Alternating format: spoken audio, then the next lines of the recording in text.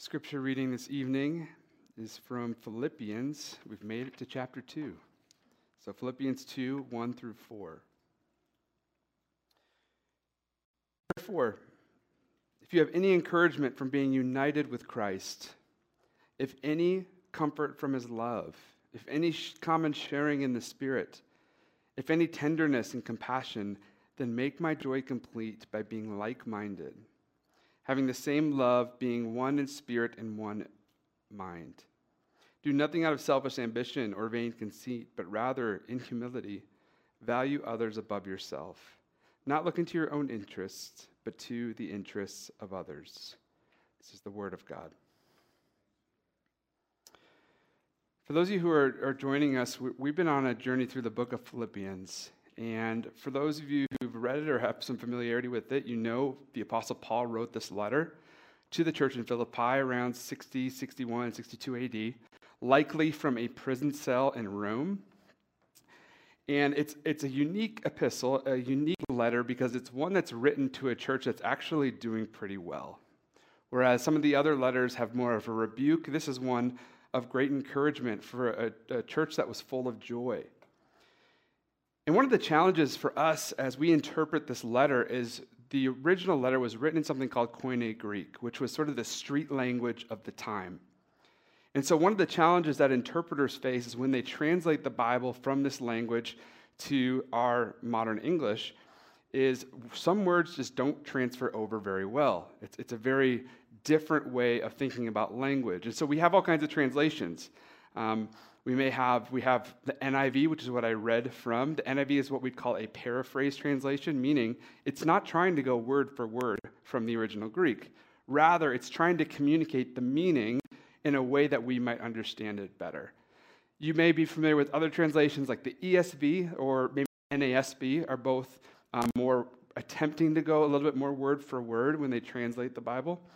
But I want to do something for us this evening that I think will help us sort of get the different nuance of the original Greek. So if you have your Bible with you, if not, that's totally fine. You have permission to pull out your phone, pull out the Bible app. And I want you to pick any translation you want. It's your choice. You can scroll down and pick any. It could be King James. It can be the Message, whatever it is. And I'm going to read a translation that is likely not in your Bible app. It's actually a translation done by a guy named N.T. Wright, who is a New Testament scholar. And he recently translated the New Testament to try to capture the essence of how someone in the first century would have understood these words. So I'm going to read my translation, and as I read it, I want you to read whatever translation you have pulled in front of you, and so you can see some of the differences and maybe capture this a little bit. So here we go. So if our shared life in the King brings you any comfort, if love still has the power to make you cheerful, if we really do have a partnership in the Spirit, if your hearts are at all moved with affection and sympathy, then make my joy complete. Bring your thinking into line with one another. And here's how you do it. Hold on to that same love. Bring your innermost lives into harmony. Fix your minds on the same object. Never act out of selfish ambition or vanity. Instead, regard everyone else as your superior. Look after each other's best interests, not your own. Okay, so likely it was different than the one you were reading. It has a little bit of different flavor to it. I'm going to read one more. This is Eugene Peterson's The Message translation. So I'm going to read this translation. And again, I want you to sort of see how maybe it's a little bit differently interpreted. Here we go. If you've gotten anything out of following Christ, if his love has made difference in your life, if being in community of the Spirit means anything to you, if you have a heart, if you care, then do me a favor. Agree with each other. Love each other. Be deep-spirited friends. Don't push your way to the front. Don't sweet-talk your way to the top. Put yourself aside and help others get ahead. Don't be obsessed with getting your own advantage. Forget yourselves long enough to lend a helping hand. I hope this exercise was helpful, at least to sort of see some of the differences. Again, some of these, for example, that the Message translation is not meant to be word for word by any means. It takes it a step further. It takes a paraphrase, and then it takes it into more of a modern vernacular. So you're sort of getting a paraphrase of a paraphrase in a sense. But it can still capture sort of the essence of what Paul is trying to communicate. And what all modern translations mask is the fact that this letter was actually, this specific section was one long run-on sentence. Okay, you won't find this in any of your translations, but in the Greek, because papyrus was really expensive, and at the time, they wanted to fit as much as they could in what we have of the manuscripts, they took away a lot of the punctuation. Okay, so it literally is 82 words in a row, one super long run-on sentence. And to that end, with no commas, no periods, no semicolons, all of that, it's a real challenge to sort of get underneath what Paul's trying to communicate to this church, because it is sort of a really dense, packed-in section. But there's a clue to the meaning, because there is one verb in this passage that is super important to understanding it. It's in the dead center of the passage.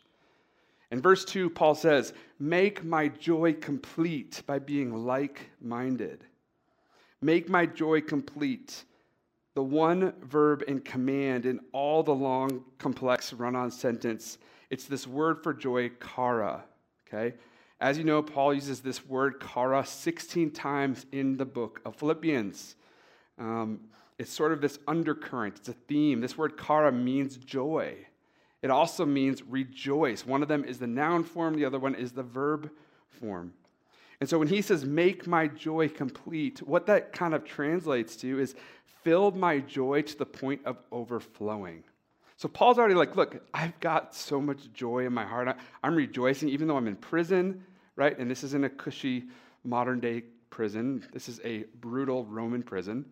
And even in the midst of that, I am full with joy, and I'm still getting more joy that it's overflowing, okay? That's the word picture that we get when Paul describes this. And so in chapter 1, verse 4, if you remember from a few weeks ago, he says, in all my prayers, I pray for you with joy because of the partnership in the gospel from the first day until now. And chapter 1:18, he says, I will rejoice, which is that same word, chara in the Greek. And he says the word, I will rejoice even in the midst of trial. Okay? And then in verse 19, rejoice, you get it over and over and over again. He's using these words, rejoice and joy. I will continue to rejoice. And he says, I'm already filled with joy now, but do me a favor, fill my cup to overflowing. Now that one verb, that one sentence is sort of the center of gravity for this text. It's sort of what anchors it. And so what I want to do is talk a little bit about why. Why does that matter? And for the thinkers in this room who like to ask the question why, this is my son Pierce right now. He always asks me, why, Daddy, why are you going to work? And I have to explain so I can put food on the table. And he's like, but there's food in the fridge. I'm like, we might run out of that food, you know, and I have to make sure we have more food. But he's always asking me the question, why? And maybe that is the question you ask often. And so he asks the question why, and then he shifts gears and he asks the question how. Okay, this is for you pragmatists, those who like to understand the practical application, the nuts and the bolts. And so we're going to look at each one of these and kind of unpack what Paul is doing. So Paul in verse 1 says this. He says, therefore, if you have any encouragement from being united with the king now, okay, in the Greek, this is a rhetorical question, meaning when we look at the word for united, if you have any encouragement in being united, that word can be translated since or because, okay, which kind of helps us understand where he's leading us in that. So fill my joy to overflow. Why? Why is he asking that? Why does that matter? Well, he tells us, for starters, have encouragement with being united with the king. And that word encouragement, it's kind of a complicated word. It actually can be translated into being more like a teacher and a student, or a tutor and a pupil. It's kind of like the idea. It's a synonym for teaching. And so the way I was trying to think of like, what's a metaphor for this? I was thinking of my son Pierce is currently in something called First Tee, which is like golf camp for kids. And they sent us an email that said you're not supposed to watch your kids, you're supposed to drop them off and drive away. They don't want to be watched, but I'm that dad who was like, just pulled over to the side to watch them train. And my son has the hardest time when I take him golfing. He doesn't believe me when I tell him what to do, even though I could help him be a better golfer. And I think it's because every time I come home from golfing with people, he asks me if I won, and I always have to tell him no because I rarely win. So he probably doesn't trust my skills anyway. But I try to tell him things like, keep your eye on the ball, keep your left arm straight, like focus, to make sure that when you swing, you keep your eye on the ball the entire way. And he's like, he just won't listen to my instruction. But I'm watching these instructors, and they're whispering over his shoulder these things, all the things that I tell them, and of course he's listening to them, and his swing's getting better every day because these other people are instructing him and encouraging him. And I was just sort of thinking, like, how do we think about, what does it mean when we talk about this sort of encouragement for being united with the King? I would imagine, in a sense, this encouragement, this teaching, okay, that's what the word in the Greek kind of means. It's as if Jesus is looking over our shoulder. He's giving us instruction in his word. He's encouraging us every step of the way, not looking over our shoulder to constantly condemn us, but rather he's encouraging us along the way. There is joy in being united and encouraged in the King. The next line is what? There is comfort in love. I think of love, the love of the Father. There's a parallel there. I think about the comfort I know I get, but also my daughter gets, Emma. She's 1.5 years. When I take her and I put her on my shoulder and she kind of nestles into me and I rock her to sleep, there's a comfort that she has being held by her Father. Right? So you have the comfort of love. You have the encouragement or teaching from the King. And then lastly, Paul says, if any common sharing in the Spirit, okay? This phrase is from the Greek word koinonia, which we talked about a few weeks ago. It's this idea of partnership. And it's all generated by God's work in you. And that's what, you look at this. You've got encouragement from the King. You've got comfort and love. You've got partnership or koinonia in the Spirit. And on the surface, that's what this text means. But you've got to remember, when Paul writes, he's not so black and white as we often are. There's usually something underneath the surface. There's a wink and a nod to the threefold nature of God. Gordon Fee, he's a theologian and writer. He says, this clause very likely reflects an intentional Trinitarian subculture. No idea what that means, but it sounds really smart. Essentially, what he's saying by that, okay, so this Trinitarian subculture is that when Paul talks about being encouragement and united with who? The King. Who's he referring to? He's referring to Jesus, the Son. When he talks about love, we think Paul means the love of God and the Father. And when he talks about koinonia with the Spirit, it's not lowercase spirit, it's uppercase. It's the Holy Spirit. And so we have Son, Father, Spirit. And you may be surprised to know that the word Trinity is not actually in our Bible. But if you go through cover to cover, Old Testament to New Testament, there are fingerprints and evidence for the fact that this idea of God existing in the Trinity, 3 in 1, it's a really beautiful picture.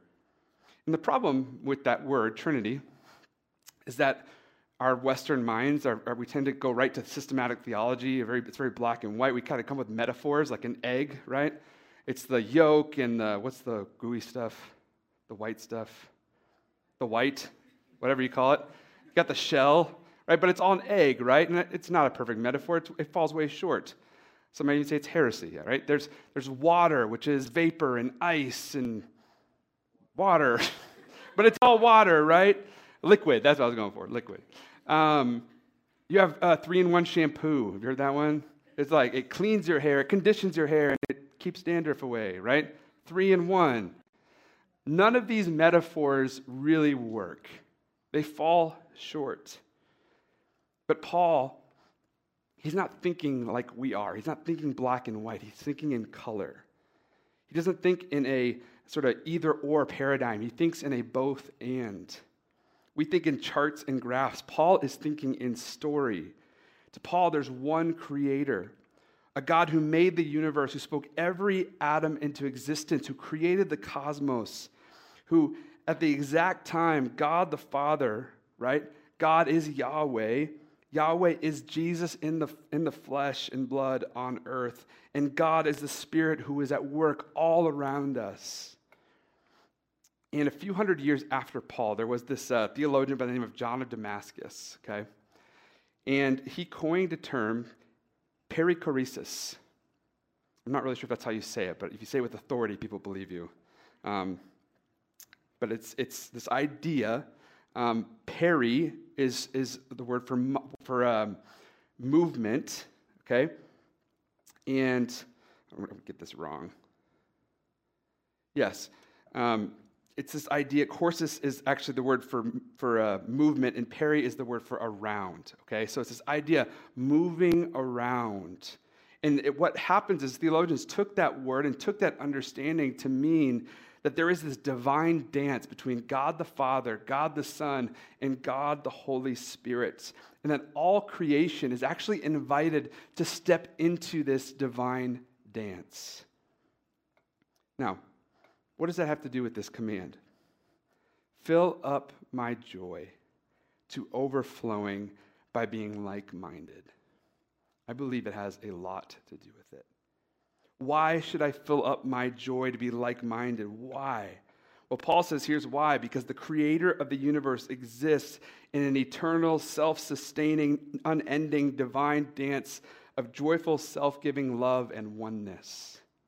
The relationship between God, the Father, the Son, and the Spirit has existed before time existed itself, in community.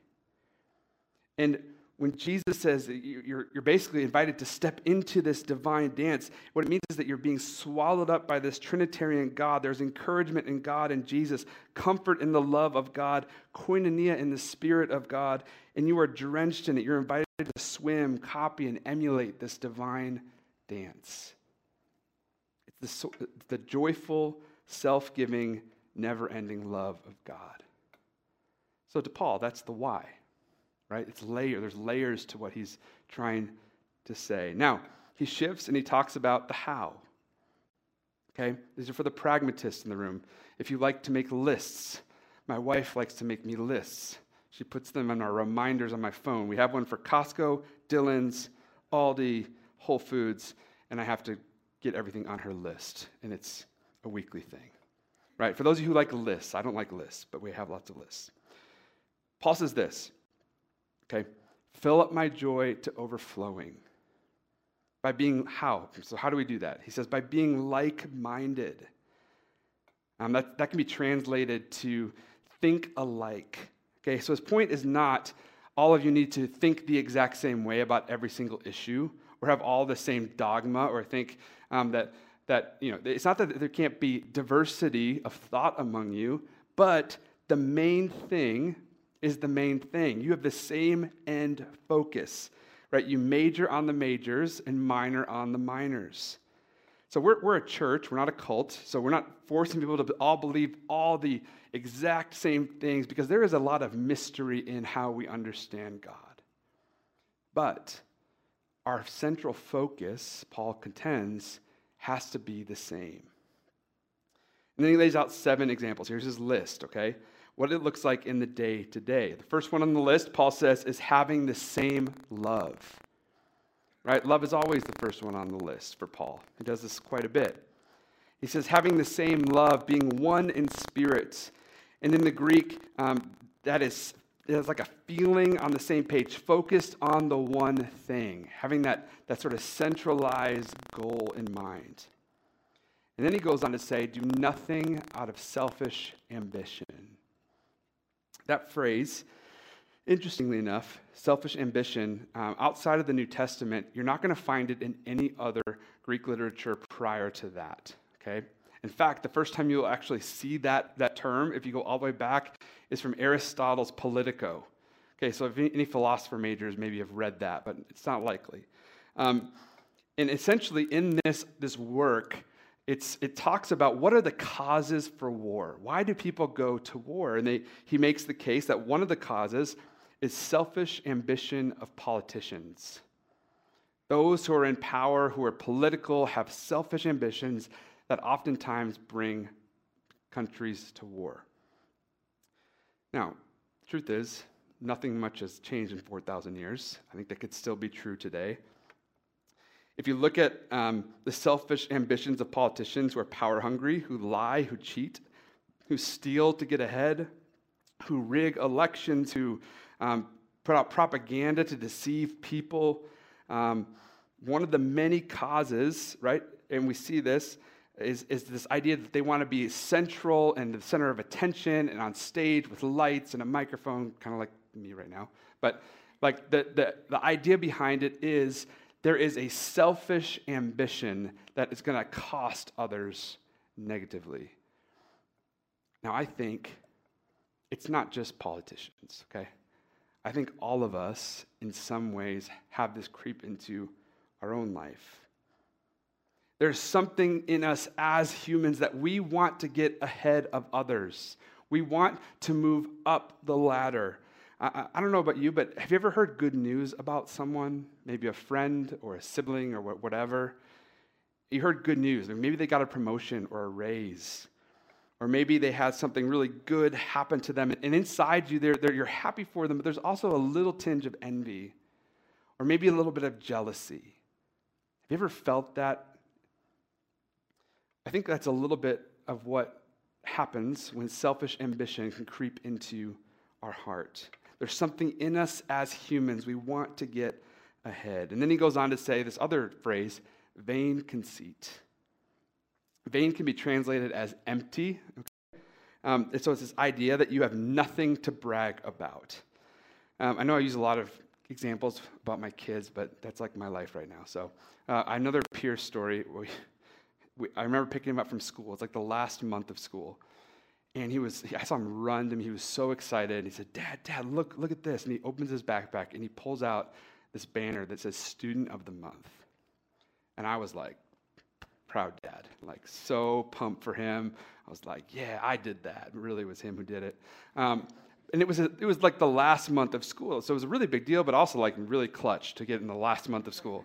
And he said, Dad, there's only 12 students or however many who get this award. And he was so proud.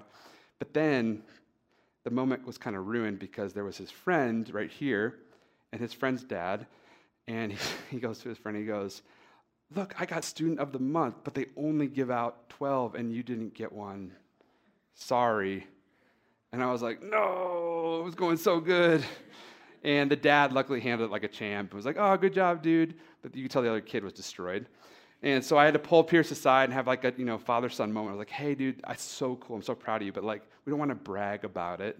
We don't want to boast about our accomplishments. We had a really, really good discussion. But look, as humans, this is in all of us, right? We want other people to see our accomplishments. We want people to see us, whether it's on Instagram, we're posting about the highlights of our life, or whether on LinkedIn, right? You see a little notification, someone got a new job or promotion or whatever it might be. We want other people to see us in a certain way. We want others to think we're more important than maybe we actually are. When you ask someone how they're doing, 90% of the time they'll say things like, well, I'm doing good, or life is fine and things are well. Rarely are we honest if things aren't going well. One of the phrases that we often use is that we're busy. This is one I use all the time. I'll say, oh, things are great, really busy. And my life is just so busy. And I think as a modern American, like, busy is almost like a pseudonym for important, right? It's like, yeah, I'm in seminary, I've got 3 kids, my life is so busy, but look at all my accomplishments, and I'm carrying the weight of the world on my shoulders. It's kind of like a false humility, right? And I have to do a real investigation into my own motive sometimes when I say things like that, because I think oftentimes we project a false sense of humility to others when we say things like that. Paul says this: nothing out of selfish ambition or vain conceit. It's a waste of energy. Stop. But rather, it says in humility, and more on that word in a second, in humility, value others above yourself. Okay, now don't misunderstand Paul here. What Paul is not saying is that humility is some sort of self-deprecating, thinking poorly about yourself and thinking others are better than you. Okay, that's not what he's trying to communicate. What Paul is saying is to put others' needs before your own. It's not think badly about yourself. It's see that person and consider them first. C.S. Lewis writes in Mere Christianity, humility is not thinking less of yourself, it's thinking of yourself less. Putting others' needs first. I know from my own experience, I'm not always great at that. But this is what Paul is calling us to.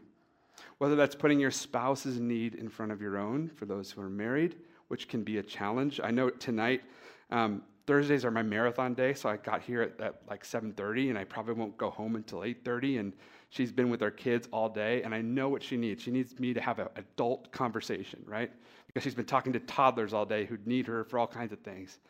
And what I want to do is go home, veg out on the couch, and I've been really into these survival reality TV shows, where they go in the woods and try to survive with like a lighter and a blade.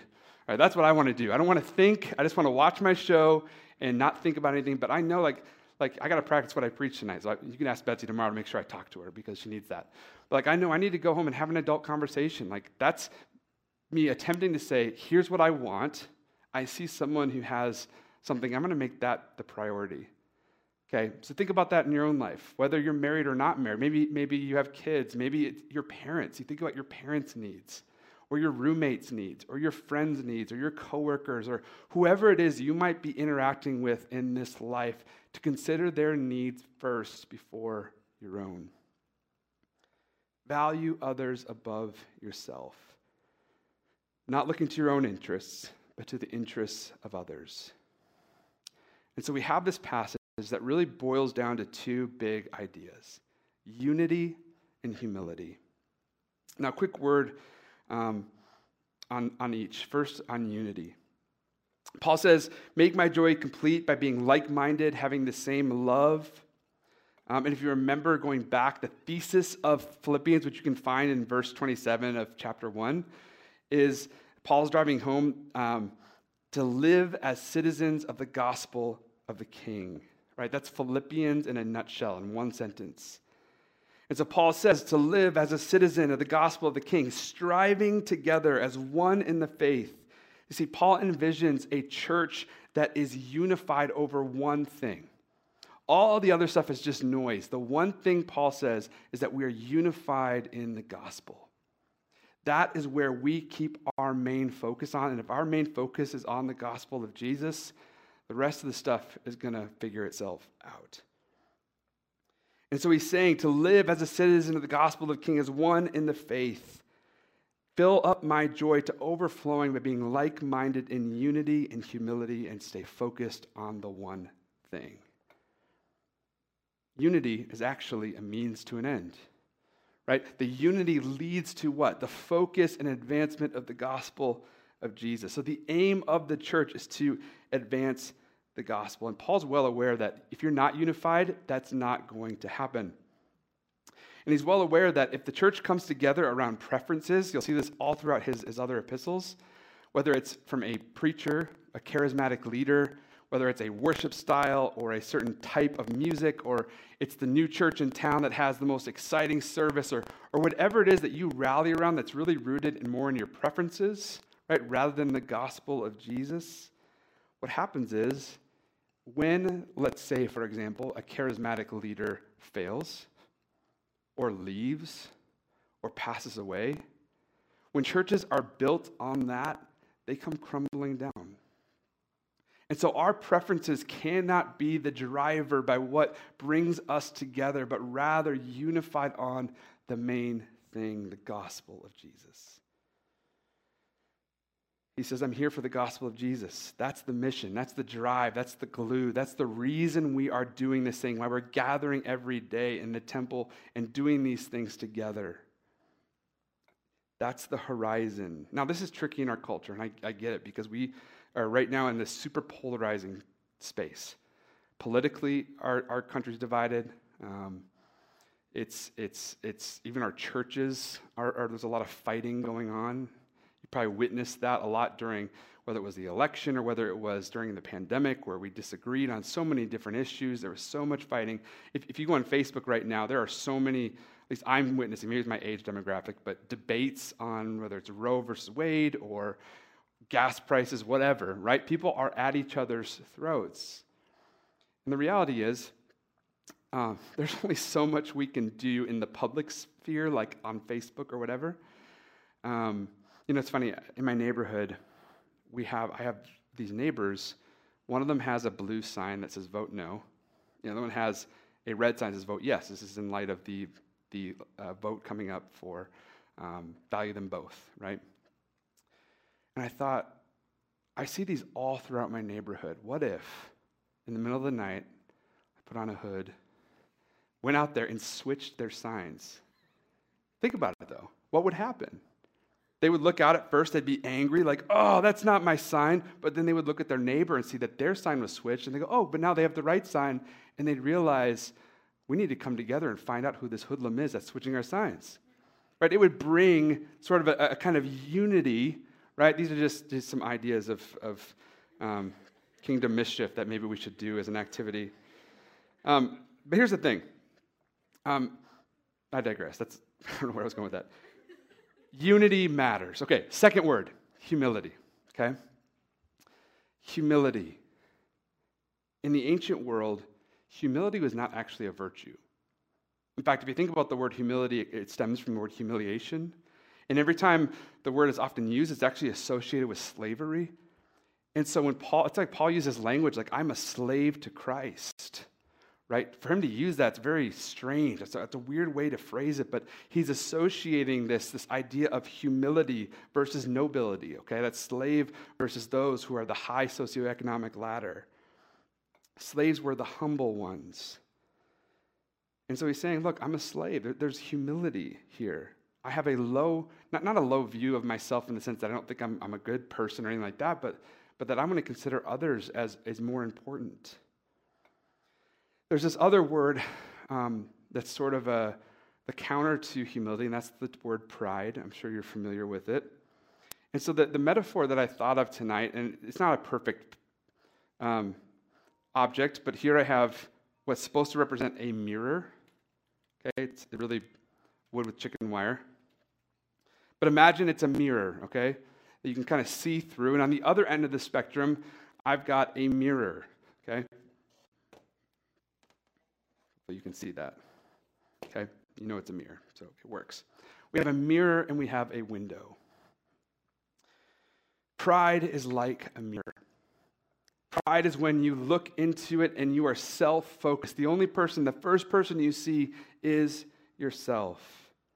And when you look out into the world, the way you interpret everything, the way you make decisions, the way basically everything you do it first by saying, how can I benefit from this situation? How can I put myself and my needs first and foremost?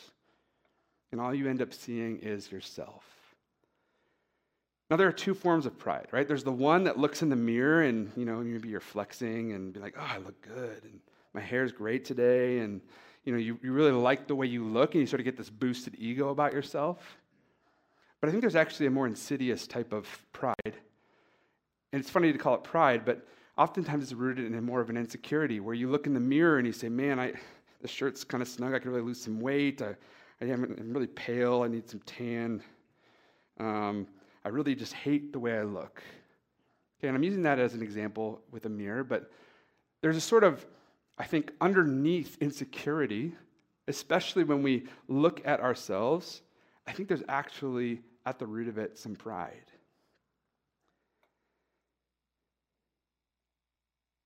We need to understand that within all the ways in which we see and view the world, that pride can so easily creep its way in.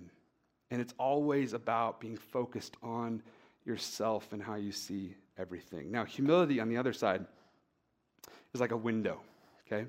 When you look through a window, you're able to see out first. You see the person on the other side of the window, even if that person doesn't agree with you, even if that person doesn't look like you, even if that person is inconsequential to your benefit, right? You see that person and you say, that person has higher value than me, and I'm going to meet that person's needs before I can meet my own. And so when you think about your life, think about the people whom God brings into your sphere of influence. Whether it is your immediate family or your friends or your coworkers or the people who you walk next to at the gym or your classmates or people at your church or even people who don't know Jesus in your spheres of influence. When you see those people, do you see them first through the lens of how can they benefit me? Or do you see them through a window and say, man, how can I bring Christ to that person? Humility is not self-deprecating, it's self-effacing. Essentially what that means is that humility is not about bringing ourselves down, but it's about saying, how can I bring that person up? And Paul says, listen, it all comes down to unity and humility. So what's the connection? Why are unity and humility connected? You know, at Eastminster, we have something called a session, which means that we have elders. There's a lot of them. There's 24, which is a pretty big session. And whenever you get 24 people in a room and you have to make hard decisions, there inevitably is going to be people you disagree with, right? There are going to be people with different opinions and thoughts and solutions. And whenever you're in that sort of position, or whether you're in a boardroom with other people who you're having to make hard decisions, there's going to be contention, there's going to be fighting, there's going to be people you don't like, right? People you get into arguments with. And for many people, a lot of this comes down to, I think, selfish ambition and power, and underneath it all, pride. And often what we do, and what I tend to do myself, is when we have contention or strife with someone, we often say, man, what's wrong with that? I'm going to pray for that guy. But the truth is, often I think what we need to do is look inwardly and say, wait a second. In what ways has pride crept into my position and posture towards this person? And really ask those hard questions. And so here's my encouragement for you in closing. As you go through your week, as moments of conflict arise, or arguments, whether it's with a spouse, coworker, friend, whatever it might be, maybe before we point the finger at the person across from us, we first do the inward work of saying, where has pride slipped into my own heart in this conversation? And oftentimes when we can find that and discover that and repent of that, you'd be amazed at how that changes the posture of the person in front of us. We begin by checking our own heart first. This is why Paul puts unity and humility together, because you can't have unity without humility. You'll find out more in the rest of the coming chapter. But look, this is the one other thing to point out, is that the church in Philippi really didn't have this issue, but Paul knows Galatia did, the church in Corinth did. They were fighting all the time. I don't want you to end up like them, right? So it's not a rebuke, but it's a warning. And I think that warning is not just for the church in Philippi, but it's for us as well. That we as Eastminster, right, there is a real potential that we could slip into a type of disunity because of a lack of humility. And this is what Paul is calling the church to be truly humble, to look through a window, to see the other person who thinks differently, who acts differently, who maybe gets under your skin, and say, how can I put them first? As we close the service, we're going to have a time to take communion together and go to the table. Pastor Ken Ferguson is here. He's going to lead us in that in just a little bit. But before we do that, we're going to spend just a brief time in confession. And part of that is for us to take a moment to examine our own hearts and to confess the ways in which we've fallen short, and then to receive the forgiveness. God says if we confess our sins, He is faithful and just to forgive us of our sins. And so we're going to do that together. And I actually have a prayer of confession that we're going to read together. So if you would mind, Joseph, putting that on the screen. Let's read this together. Gracious and loving God, open our hearts so that we are able to admit to you the fullness of our lives, that which is beautiful and good, and that which is hurtful and hateful. We confess that we do not follow Jesus in all that we do.